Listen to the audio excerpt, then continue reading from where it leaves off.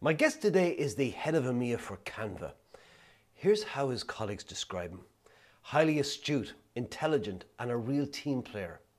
A man that can wear many hats, who is highly valued by his colleagues and clients alike. Jorge made coming to work every day as enjoyable, valuable, and incredible learning experience. He's a master of human psychology, business strategy, sales, and management. Jorge is a seasoned, battle-forged veteran of processes and salesmanship. His calm energy, ability to adapt to new leadership roles with any organization is amazing. He possesses strong leadership skills, passion for his work, and a desire to consistently do the right thing. Jorge Bestard, you're very welcome to the podcast.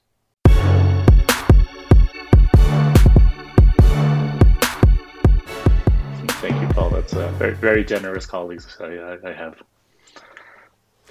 Well, there was a lot more in that vein as well, and I just had to take a few little snippets from it. So I'm sure they're thoroughly well deserved, and I'd like to talk to you today and learn a little bit more as to what's behind some of those wonderful accolades. Absolutely. Tell me a little bit. I saw that you went to college in Madrid. Whereabouts did you grow up? I presume in Spain. Yeah, so I'm I'm originally from Madrid, from Spain, Okay. from a little town in the outskirts of Madrid. It's around 50,000 population, so not one of the big cities. Not central Madrid for sure.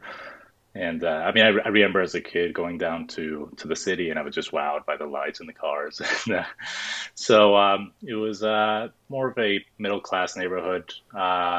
But as you can tell from my American accent, I spent a lot of time in the U.S. So when I was 7, my dad was in the military. He was a court marshal. So as you can imagine, very strict upbringing. I also have 6 siblings, so my parents ran a tight ship, and we moved to the U.S. when I was 7, and I was my dad was he had a new destination every 3 years, so every 3 years lived in Miami for a little bit, then went back to Spain, then went back to the U.S., lived in California for a little bit, and I just said I ended up in doing high school in Madrid and then doing college in Madrid. But had a brilliant upbringing with siblings that we're all very close. It's a very traditional Spanish Catholic family, so we're all gathering around the dinner table and all very very very close. And most of my family has gotten into sales, which is interesting. None of them had followed That's my parents' interesting. path. Yeah, that's interesting because with military, is your father been in the military is not exactly a hotbed for, incubation role for sales. Did you inherit any of those structured, disciplined characteristics that tend to be associated with military people?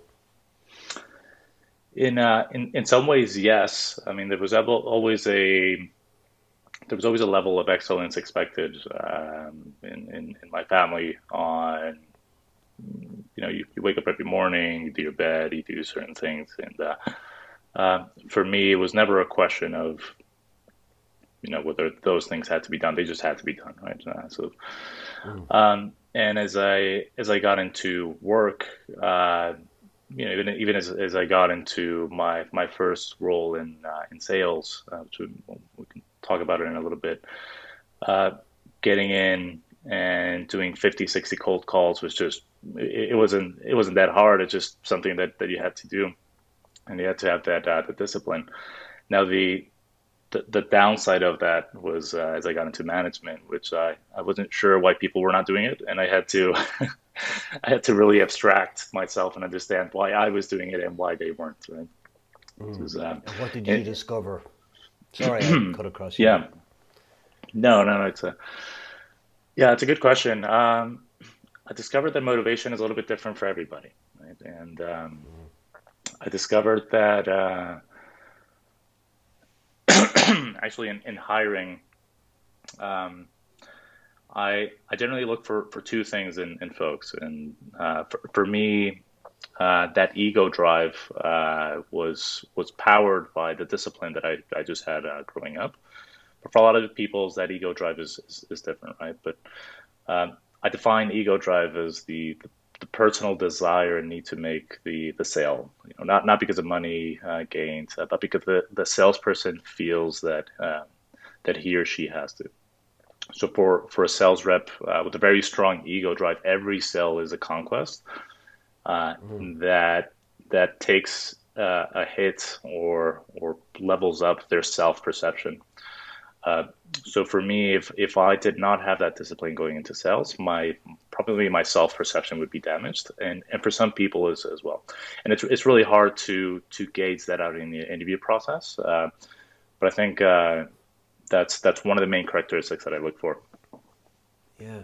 I'm fascinated by that. You talk about ego drive, in that if you just take it outside of sales, just people with a strong ego drive, Yeah, um, you often find it in people who, in terms of their upbringing, that they were in an environment where it's almost, this is going to sound negative, and I don't mean it to, mm, is like whatever they did, it wasn't enough. There was always another level. It doesn't mean they mm, weren't praised for what they did, but there yeah, was a push, an expectation, yeah. which I think reflected internally as a desire to do better. I'm just Yeah. wondering, what are your thoughts on that? Uh, you know what, Paul? I was recently watching the documentary. It's a brilliant documentary. It's called The Last Dance with Michael Jordan. Right now, Michael Jordan had that huge ego drive, and part of the reason that you start to understand it is that he had an older brother that was always giving him crap, right? And and he always wanted to be a little bit better, and for him, nothing was ever enough, right? And he, I mean, he is kind of the metaphor of that person with just the biggest ego drive that you can imagine. Because they said he was competitive even in who arrived the first, or even like they would play dice between games. So he was competitive to that level. Um, Mm. in my case, I had four older siblings, right? So it was there was definitely an element of competitiveness in my house. My, uh, my parents did praise us whenever we got good grades and when we had achievements.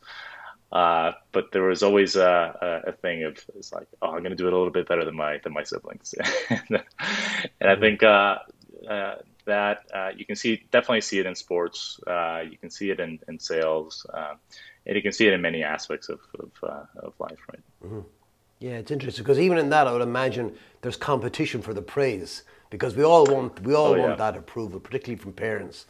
And yeah, if you're in a large family and you're quite close together, there has to be. I saw it even with my own kids. I remember one night at the table, I can't remember which of my children I was praising, but I could see one of the others act up immediately, and it was this kind of diversion of attention. And yeah, yeah, I'm curious as well because you moved, you said Madrid, Miami, back to Spain again. yeah, Um, what was that like in terms of you're now settling into a different school, a yeah. different culture, a different system, and then you have to readjust again? Yeah, so Spain. I mean, at the time that I moved in, I moved in the '90s, and Spain, had joined the European Union not too long ago. So Spain went from a very uh, Catholic dictatorship to democracy to later adapting, and there was an economic boom, and that brought in many different things that we didn't have in my childhood for sure. And all of a sudden, I moved to Miami, which was, completely different environment than I had ever seen. From a diversity standpoint, from a language standpoint, food, weather. I mean, everything for me, it would have, it was similar to landing on Mars, right? As a as a kid growing in that environment, I would say it was it's very amusing. It was very rewarding. So almost like someone that discovers a completely new country. It was it was amazing. We were able to go to the beach and we were able to do great things. The one thing that I did discover from traveling that much, it's my ability to quickly interact with people that I had never met before. So making friends was never a challenge, um, and develop a level of empathy as well. Just of hey, you get to a new place, nobody knows you. How can I quickly make myself known here and get to know as many people as possible? So it was very Yeah. enriching, and I absolutely loved my experience.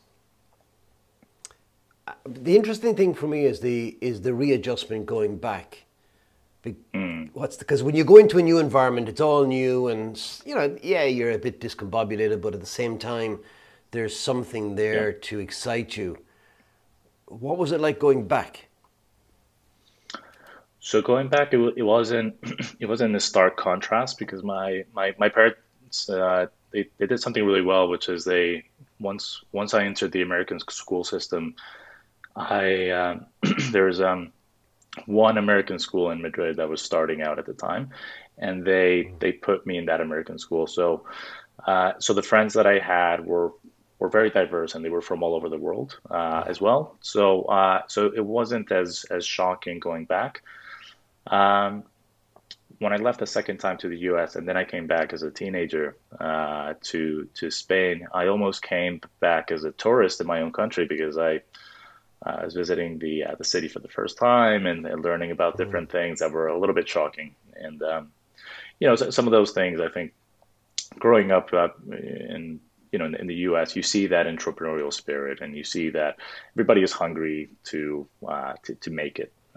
While Spain is a little bit more like, hey, let's just enjoy life. Let's just take it easy as much as we can, um, and that was a bit of a contrast. But but I quickly saw that because of my education and what I had experienced, I had a little bit of an advantage over my peers, and I quickly got into entrepreneurship. So Yeah. starting my own business when I was 17, and just carried that through college. That's interests me as well. As at 17, you had that bug, I guess, for the Yeah. entrepreneurship for sales, but it didn't. You didn't have that in your parents. Where did it come from? It's probably from my experiences in the U.S. Um, I kind of got the seed of that American entrepreneurial background as well, where if you believe that you can do something, just go out and do it, right? So uh, I had actually I got into entrepreneurship without knowing I was getting into it. It just kind of crept up on me because I had a band and we played in a lot of local venues and. One of these venues said, "Hey, how many people are you going to bring in? Are you going to wreck the place? Are you not?" So we decided to have and build an Airbnb for local venues and local musicians, and that worked out very well. But I had the first immediate need, so it's something that I wanted for myself, and then other bands started joining, and then other venues started joining, and before we know it, I was hiring people to actually run the business and code the platform for me. And what I was good at just calling up venues and cold calling people to join the platform. So I kind of fell into sales and I kind of fell into entrepreneurship as well. Makes sense. And talk to me then how you went from that to, let's call it mainstream sales, where you're working in an Sure. organization and you have a target and. Yeah. So when I was running this business and eventually I said, hey, I kind of like this this startup world, and I really like sales. So at the time, I thought be a good idea to go to San Francisco and try out to, as you said, work in with more in an actual tech scene and see what was sales like in the tech world. So I decided to write to as many startups as I could and say, hey, I'm happy to work for you guys for free. Just pay me on the commission that I'll earn. And I moved to California. Interesting story here. I lived in a hacker home, which was essentially a room with eight other guys who were just trying to build their business, and a lot of them have actually built multi-billion-dollar businesses, which good for them because they definitely deserved it. And at that time, I was working for free for a few startups until one decided, hey, you're making enough money, with this product, let's hire you and bring you full time to build our sales team. You said that you went and you offered to do it just on a 100% commission basis. Yeah. And that's something that is not uncommon in the States. I've heard that Hmm. story many times. And yet in Europe, it seems like that's foreign territory. That's just, Yeah. I'm curious to know why that is. Is it a lack of belief, or is it just a cultural thing? I don't understand why it's so acceptable in one where, like, you would imagine that if you believed in Hmm. yourself as a salesperson, you don't need a base salary. Yeah. Just make, no caps on my commission and let me at it. But if you lack beliefs, then you want the security blanket. Now, maybe I'm being harsh. I just Hmm. don't understand it. But I'd love your insights because you've played both sides. Yeah, it's a question that I probably have to think in a little bit more depth, but there is um, there is a cultural aspect as well on European security, right? I think, which is um, let me you know let me get the basics sorted, and Mm, then everything that comes on top is an extra. And in the U.S., it's not security doesn't really matter, right? It's more about making it huge, right? So if you have that self conviction and saying I can definitely make this, and my base salary is just a little sprinkle on top of what I can make out of commission, then I think mm, that that does make sense. It's a hard sell here to tell someone, hey, you're just going to get paid commission. But yeah. that would be my take on it. There's probably certain aspects that we're missing here around labor laws or which are a little bit more lax in the U.S. Yeah. Yeah. I wonder because I remember doing a program years ago and there's a few American, I'm going to call them kids, like they were maybe 17, 18, and they came over and sat in on this class I was doing. And they were doing these presentations and I was amazed by their confidence in standing up in front of a group of people at such a young age. Yeah, I often wondered, was it just their school system that gave them that confidence that you can do anything? And it's more than just a yeah, school system. I think you're right. There's a culture thing. You can do anything. Focus on the opportunity. Go for it. Where maybe it's in Europe because of our history, we do require that security. It's just that, yeah. yeah. Anyhow, That's it's yeah, that's a fair point. I mean, having grown in both school systems, one does encourage public speaking and encourages science experiments and to do many yeah, things. While the education in Spain at least is a little bit more just hey, study, get your exams, and then what every student in Spain aspires to is a stable government job. While yeah, in the U.S. yeah, it's not. That's not a thing that people yeah, would really aspire to. yeah. I also think at the States because they can be fired for any reason at all. Yeah, Or no reason is really it. yeah, It's probably that security thing is a non-starter anyway, so maybe it doesn't come yeah. into it.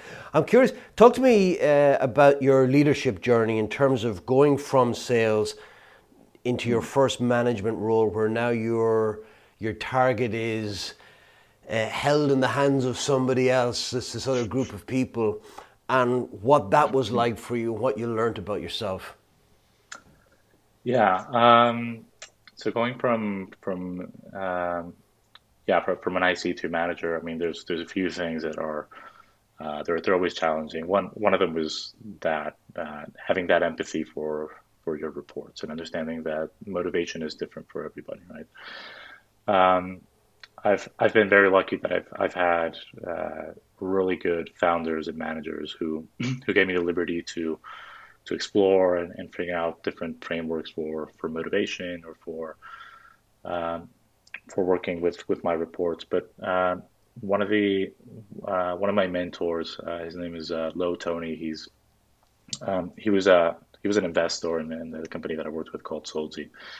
He gave me a really good framework to understand an aspect of leadership, which is a lot of times giving direction and support, right? So I define direction as filling the knowledge gaps that an employee might have in order to get from point A to point B, and support is giving the emotional push so somebody feels motivated to achieve their goals.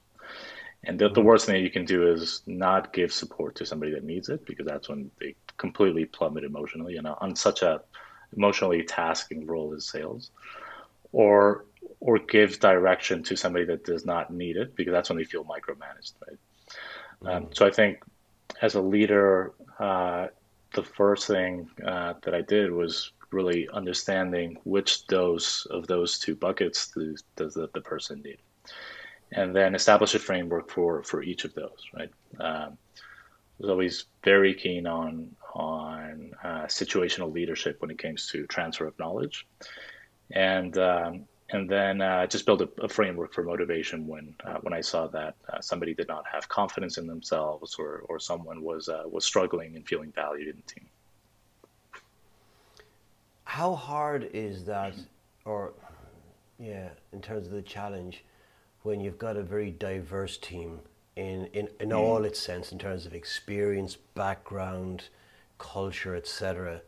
How is it that, are you doing it really at an individual level, or can you make general assumptions? Yeah, I think uh, I think it's probably harder if you don't have a diverse team because you're just it just becomes a uh, just a replica of yourself, and that doesn't bring in new ideas, and you're not getting anything new, right? Mm. So diversity is at the heart of every team that I've hired, and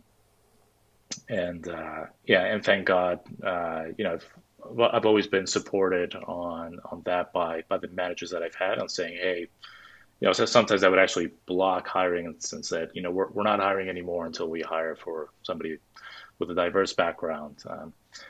And when once you have the diversity, I think it's as you well pointed out, it's at the individual level as well. So understanding the different motivation of that person, understanding as we talked about earlier, that ego drive of that person is incredibly important. But I always look at those two things. If when hiring, is this someone that is going to bring something new to the team? Does that person have the level of empathy needed for sales? And what is their ego drive? So what's going to get them from point A to point B when things are not going well? Past or present, Hmm. who has inspired you a lot? Um, I mean, I'm always inspired by a lot of people. So I'm inspired by different things. So people that I learn from a lot. Uh, Tom Castle, you have him on the podcast quite a bit. I'm quite inspired by his way of thinking. I think he is probably if if he were American, he would be a lot more famous. I'd put it that way. and but he's someone that I think he's really elevating the sales profession, and I'm really inspired by the work that he does. And I know he's Yeah. releasing some work soon, and I can't wait to get my hands on whatever he releases. Um, but then I'm really inspired by colleagues that I worked with in the past. Inspired by I had a colleague who we brought in as an SDR and completely Mm. revolutionized what that meant for us when I was at Facebook. Um, and I saw him how he elevated his peers, right? And now he's the head of business development at a company called Pigment, which it's a French company. They just uh, became a unicorn, one of the few in France. And I know in part it's because of his guidance and what he's been able to Mm, achieve. So people like that have the fire really yeah. really inspire me. Okay. Share with me, if you can, Mm. an experience that was a pivotal moment for you that maybe not many people, certainly in a work context, might know about you. Yeah, that's a good question. I think a pivotal experience for me was actually when I went back to Europe after some time, and I landed in the UK. So this was 7 years ago, and I was just hired as the head of sales for a company called Olaplex for EMEA. Uh, it was pivotal in the sense where I knew how to, well, I thought I knew how to sell to Europe, and then I realized, and I had absolutely no idea. And I committed every single mistake that American companies go when they go into Europe. And that was pivotal in two senses because I realized that where I wanted my career to be headed was I really wanted to understand EMEA, and I wanted to become the exec to lead the EMEA function for a company when you know at one stage in my career. And it was pivotal because I really had to go back and learn everything again, right? So that's when I truly realized that was is very humbling because in sales we think once you learn a sales methodology you're done, right? But you have to continuously study and you have to continuously understand the human psyche, and you have to understand what gets people to buy at different stages, and, and continuously improve your skills, right? And that's I Mm, think it was pivotal on those two aspects. I realized that EMEA was home for me and where I really wanted to establish my career, and second that I was going to be an eternal student of sales, and that I was, you know, you see the path, and that's where you want it to go. yeah. I'm interested because you said that you made a number of mistakes that you said typically that U.S. organizations will make when they Mm. enter Europe. You probably, understandably, felt you had some insight from a European perspective. I'm curious to know what just some of those maybe standout um, mistakes, for want of a better Yeah. word, were that they you see reoccurring as companies enter Europe.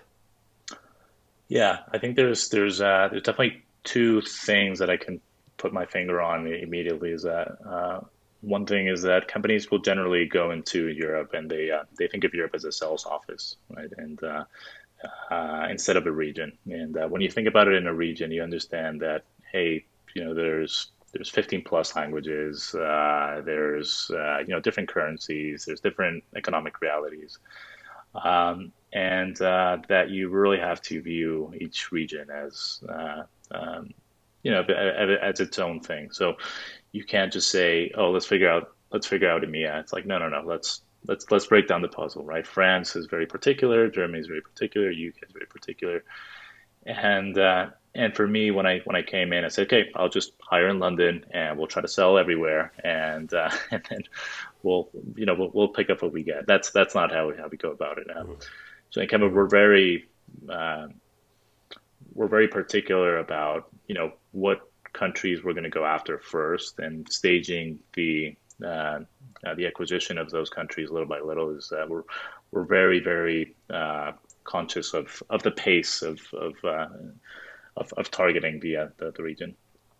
And the Mm, second one is around messaging. I think um, when when thinking about the U.S. Or America as well, I think LATAM has this aspect as well. It's more of a towards sale, right? I think you're selling the promised land. You're selling this this amazing future with with EMEA, not so much. I think people are they're happy with the status quo. And what I tell my colleagues is it has to be a sale where they understand that if they don't deploy Canva, their business might not be around in the next 10 years, right? So they have to leave each meeting thinking we have to do something. It can be Canva, it can be a competitor, but we have to do something. And I think it's that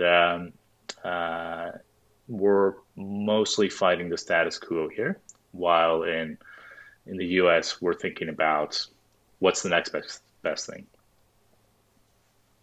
That's interesting. So, if I've understood you, what you're saying is that in the US mindset, it's always a sense of I'm not happy with the status quo. That there's something always Yeah, better, bigger, better, bolder out there.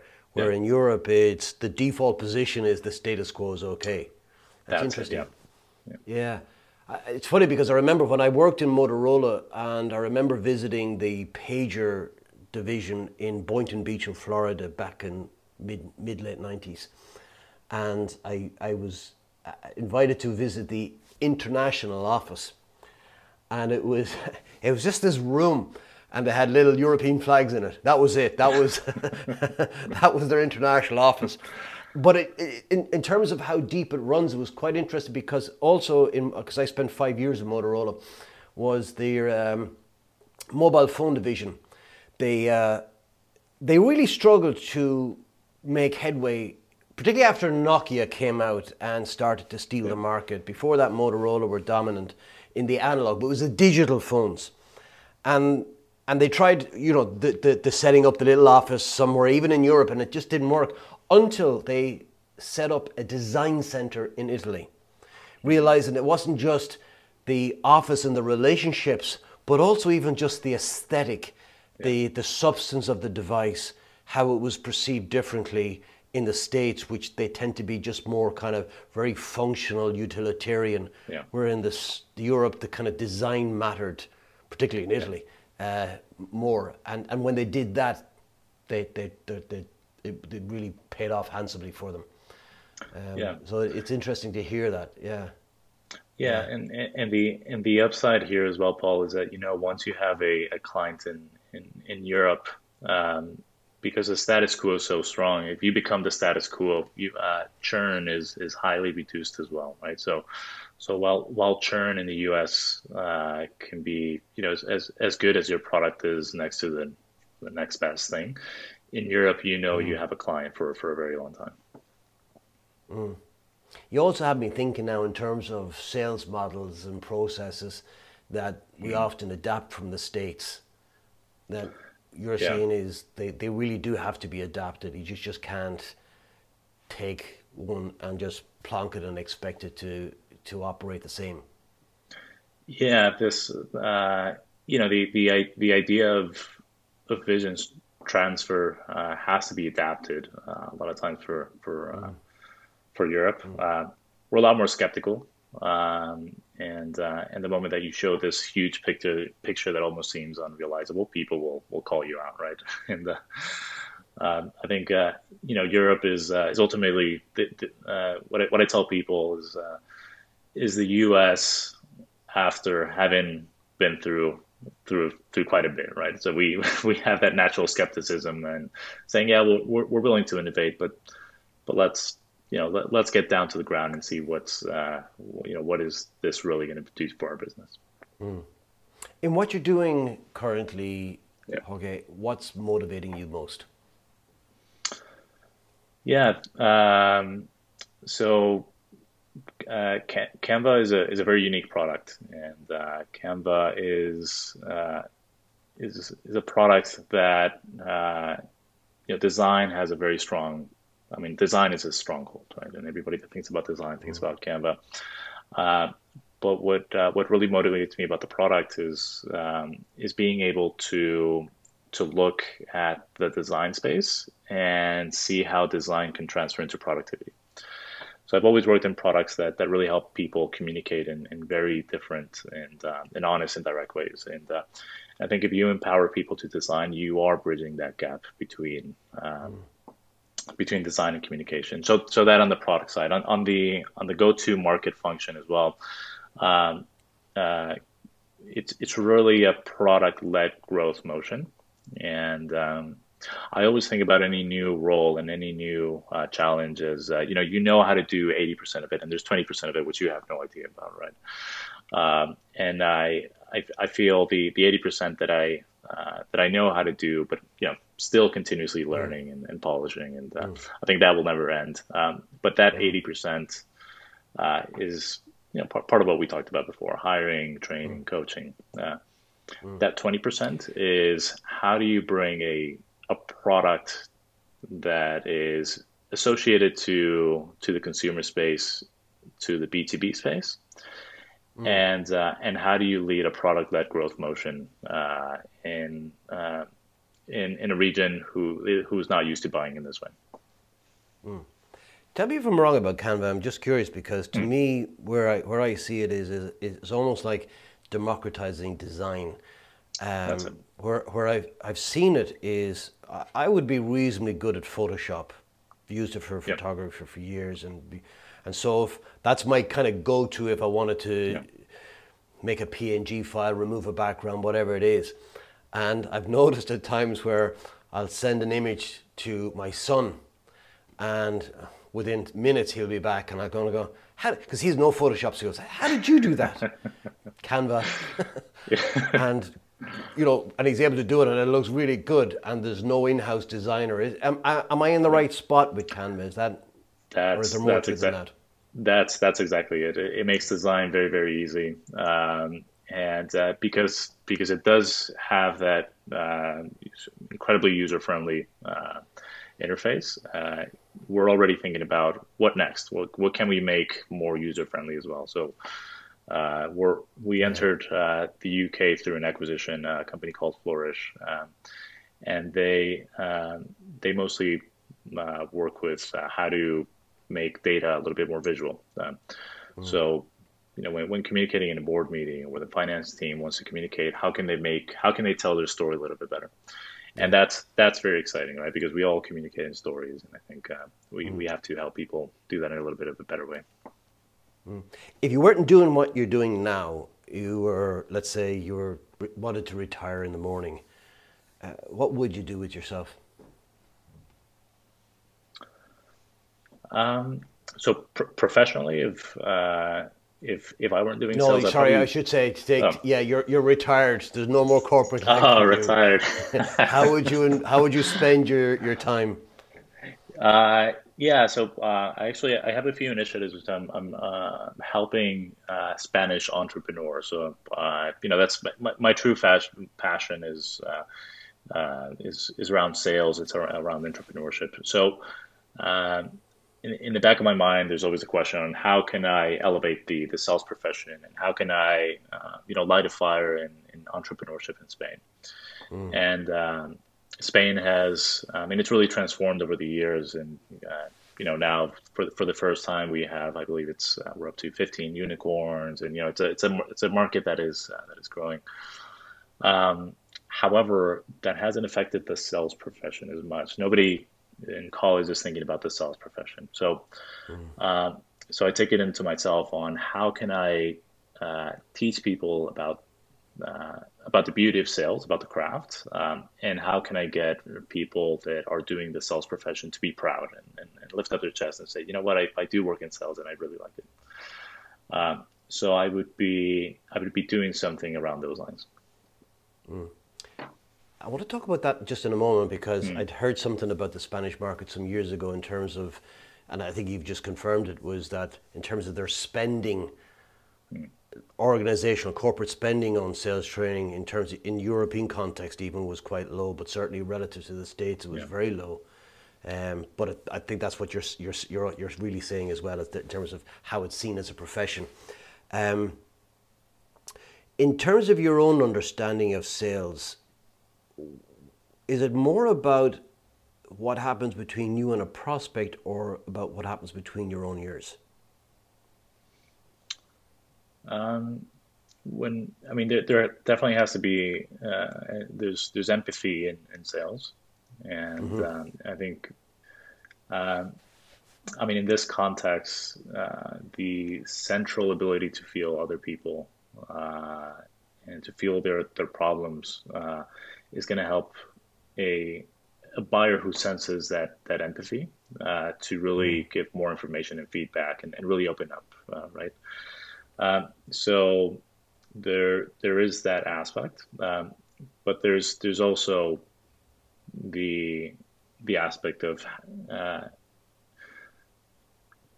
also buying a product is complex, right? So how can I help that person who I've gained their trust? They've opened up their you know their agenda. They've opened up their challenges. How can I help them buy as well? Because I've been on the selling side, but I've also been on the buying side. On in Facebook, we bought a few sales products. We bought Outreach. We bought Clary. And buying a product at these large organizations is probably as hard as it is to to sell into them. And having the right person guide you through the process is incredibly useful. Interesting. A reason I asked the question as well about what goes on in the inner game, the mental game, Yeah, is that I've often found that where people struggle the most is getting outside their own comfort zone, and yeah, also the kind of the stories they tell themselves and what they believe to be true. You know, you have to give a discount to close a piece of yeah, business, and that's just, you know, it's a belief, and which manifests itself in behavior. But unless you understand the inner game, it's harder to influence the yeah. outer game, what you see from the outside. And in that context, I wondered where the real challenge is it I often felt, you know, selling, because you said you want to spend more time on this, selling, training, coaching, essentially, even if you're not charging, if you're just doing it as a pro bono, there's an ego thing involved. Like, you know, Yeah. if I'm selling this to you, there's no ego involvement in your behalf. It's a tool. If it has value, it's easy to sell it to you. But when you're talking about coaching, training, it's like, it's often perceived, I think, as what's wrong with me. Uh, Yeah. it's about changing something in you, or how you see the world and how you feel about it, and therefore often there can be a protection. You know, I don't need it. I'm fine. I'm okay. Thanks. Yeah. It's almost like a denial, and I'm Yeah. just wondering, have you experienced that, and if so, how you adapt to it? Yeah, I mean, I experience that every day with my reports, right? I think ultimately there is when thinking about motivation, confidence in oneself is incredibly important. And you know, some people they might engineer and blame it on external factors, and even though those external factors might be true, I think you always have to dig in a little bit deeper and say, hey, you know, let's explore those explanations, and let's explore, you know, what your role is in leading to those outcomes. Right? So, and I always try to get more messages around the behavior that I'm seeing and what I want to see, and I try to make it as authentic as possible. But I think anybody who has that ego drive will it also comes in hand with the humility of saying I don't know everything and I'm happy to learn everything, right? Uh, Again, not only in sales but Yeah, in this Michael Jordan yeah, documentary, he was the one who had a trainer who would help him you know shoot every yeah. single day and would give him tips, right? Yeah. I think our environment is important as well. That if I'm Yeah, standing in a group of 10 people, and they're all going, I'm fine, it's harder for me to step forward and say, actually, I need yeah, help. I'm not great at this. But if everybody is, I need help, then it makes it safe, and yeah, you almost like you have permission to be vulnerable in those situations. yeah, Which is why I think sales as a profession in the States is way ahead, because there is that sense of, I want to get there and I know what I have right now. I need the skills. Where in Europe traditionally, I think we've been more guarded, more less willing to be vulnerable about our own shortcomings when it comes to, you know, in Ireland we always talked about having the gift of the gab. We can talk ourselves to anybody, but that's not selling. You know, we think it is, but it isn't. yeah. It's quite interesting to see that. But talk to me about when you're at your happiest. Yeah, I mean, without a doubt, seeing people grow into their roles. You know, we talked about giving direction and giving support, but then there's another aspect to the leadership position, which is how can I help this person grow within their role? And as I mentioned, people that I admire are people that I've seen really step up and grow in their roles, and uh, and that's when I'm absolutely at my happiest, seeing people excel or people turn around a poor situation and go beyond what they thought possible. I mean, but one thing that I always tell my reports is, regardless of anything that happens, I want your value as a salesperson, as an employee, to go up in the time that you are working with me. And whether that's with training that I can provide, training that I can provide for you or within the company, or training that I can provide outside the company. Um, Okay. and giving that guidance and seeing people grow is just, I think that's the best feeling anybody in leadership can aspire to. Outside of work, when are you at your most content? So I'm a dad, and I think uh,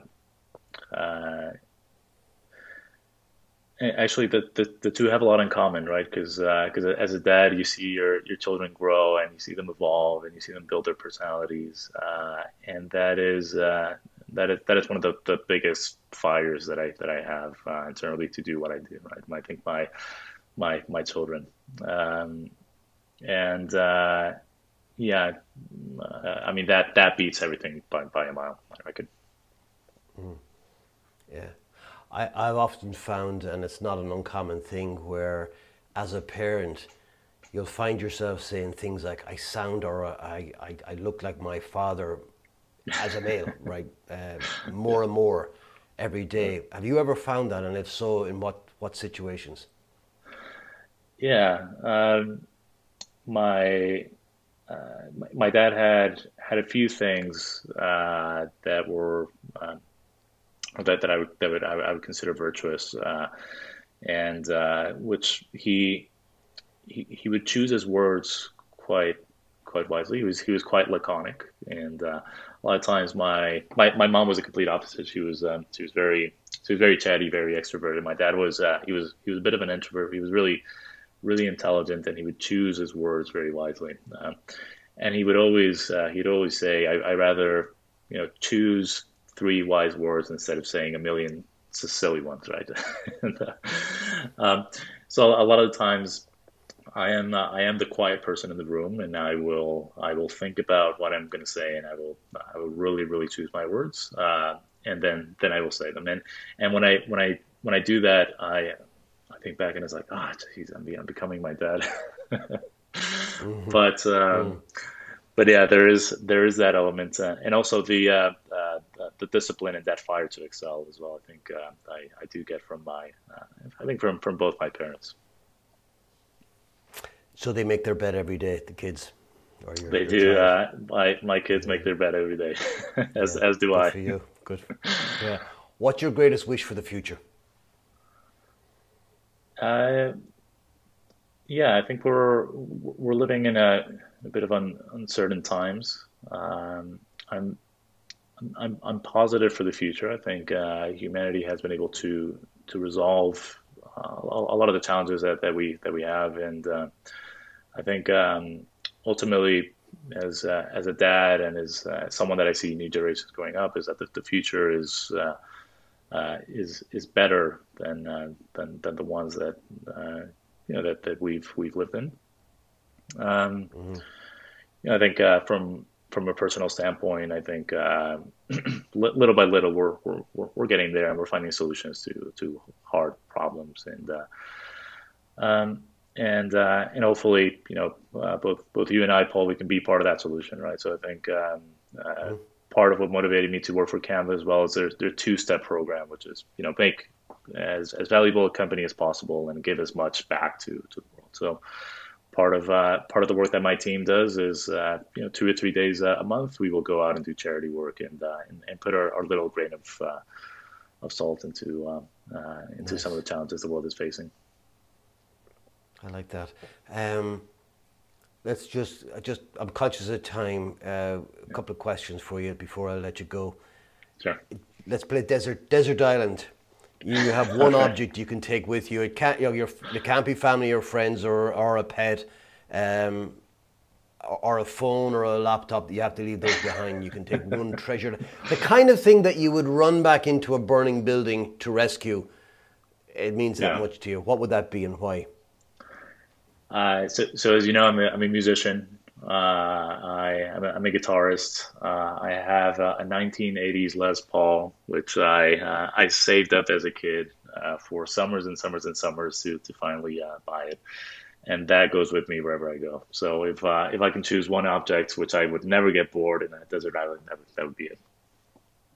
Nice, nice. And I'm curious. I have to ask you now. Yeah. Favorite music? I would say blues. I think blues gives Blues. you, yeah, blues does give you that opportunity to improvise, to really speak and build your musical voice. So blues is where I find myself the most comfortable. I wanted to ask you because I had this experience a couple of times, and it's up there in terms of treasured memories. Yeah. Have you ever been to a real kind of a blues festival, blues location where blues is kind of part of the DNA and the fabric of that place? It could be a town or a bar or something like that. Yeah, there's a few places I mean definitely in the U.S. where it's just very they have a little there's a soul to them.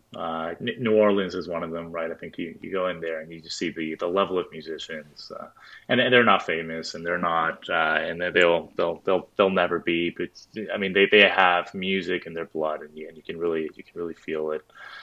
There's a few locations where and outside of the U.S., but in Madrid or in London, where you can go, you can rock up with your guitar and you can go up on stage and all of a sudden just really get connected with everybody on stage and just play music.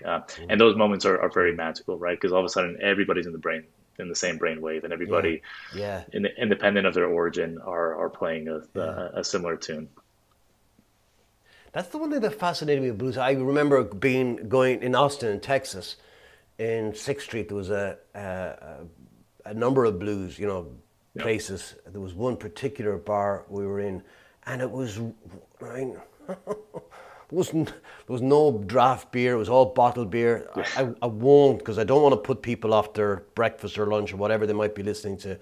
But the toilets were just, and you had to go outside. It was just awful, but the music was magical. And Yeah. what I took away from it was, and as you reminded me saying it, is that the musicians weren't so much performing for others.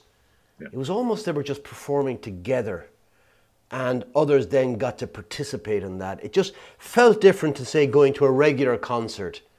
Yeah. There seemed to be more of a connection between the individuals, the audience, and the music than there is when you go to watch something in a regular stadium. Maybe it's the Absolutely. venue as well helps, but certainly it's magical. Um, Final question: when your time on this planet is done, how would you like to be remembered?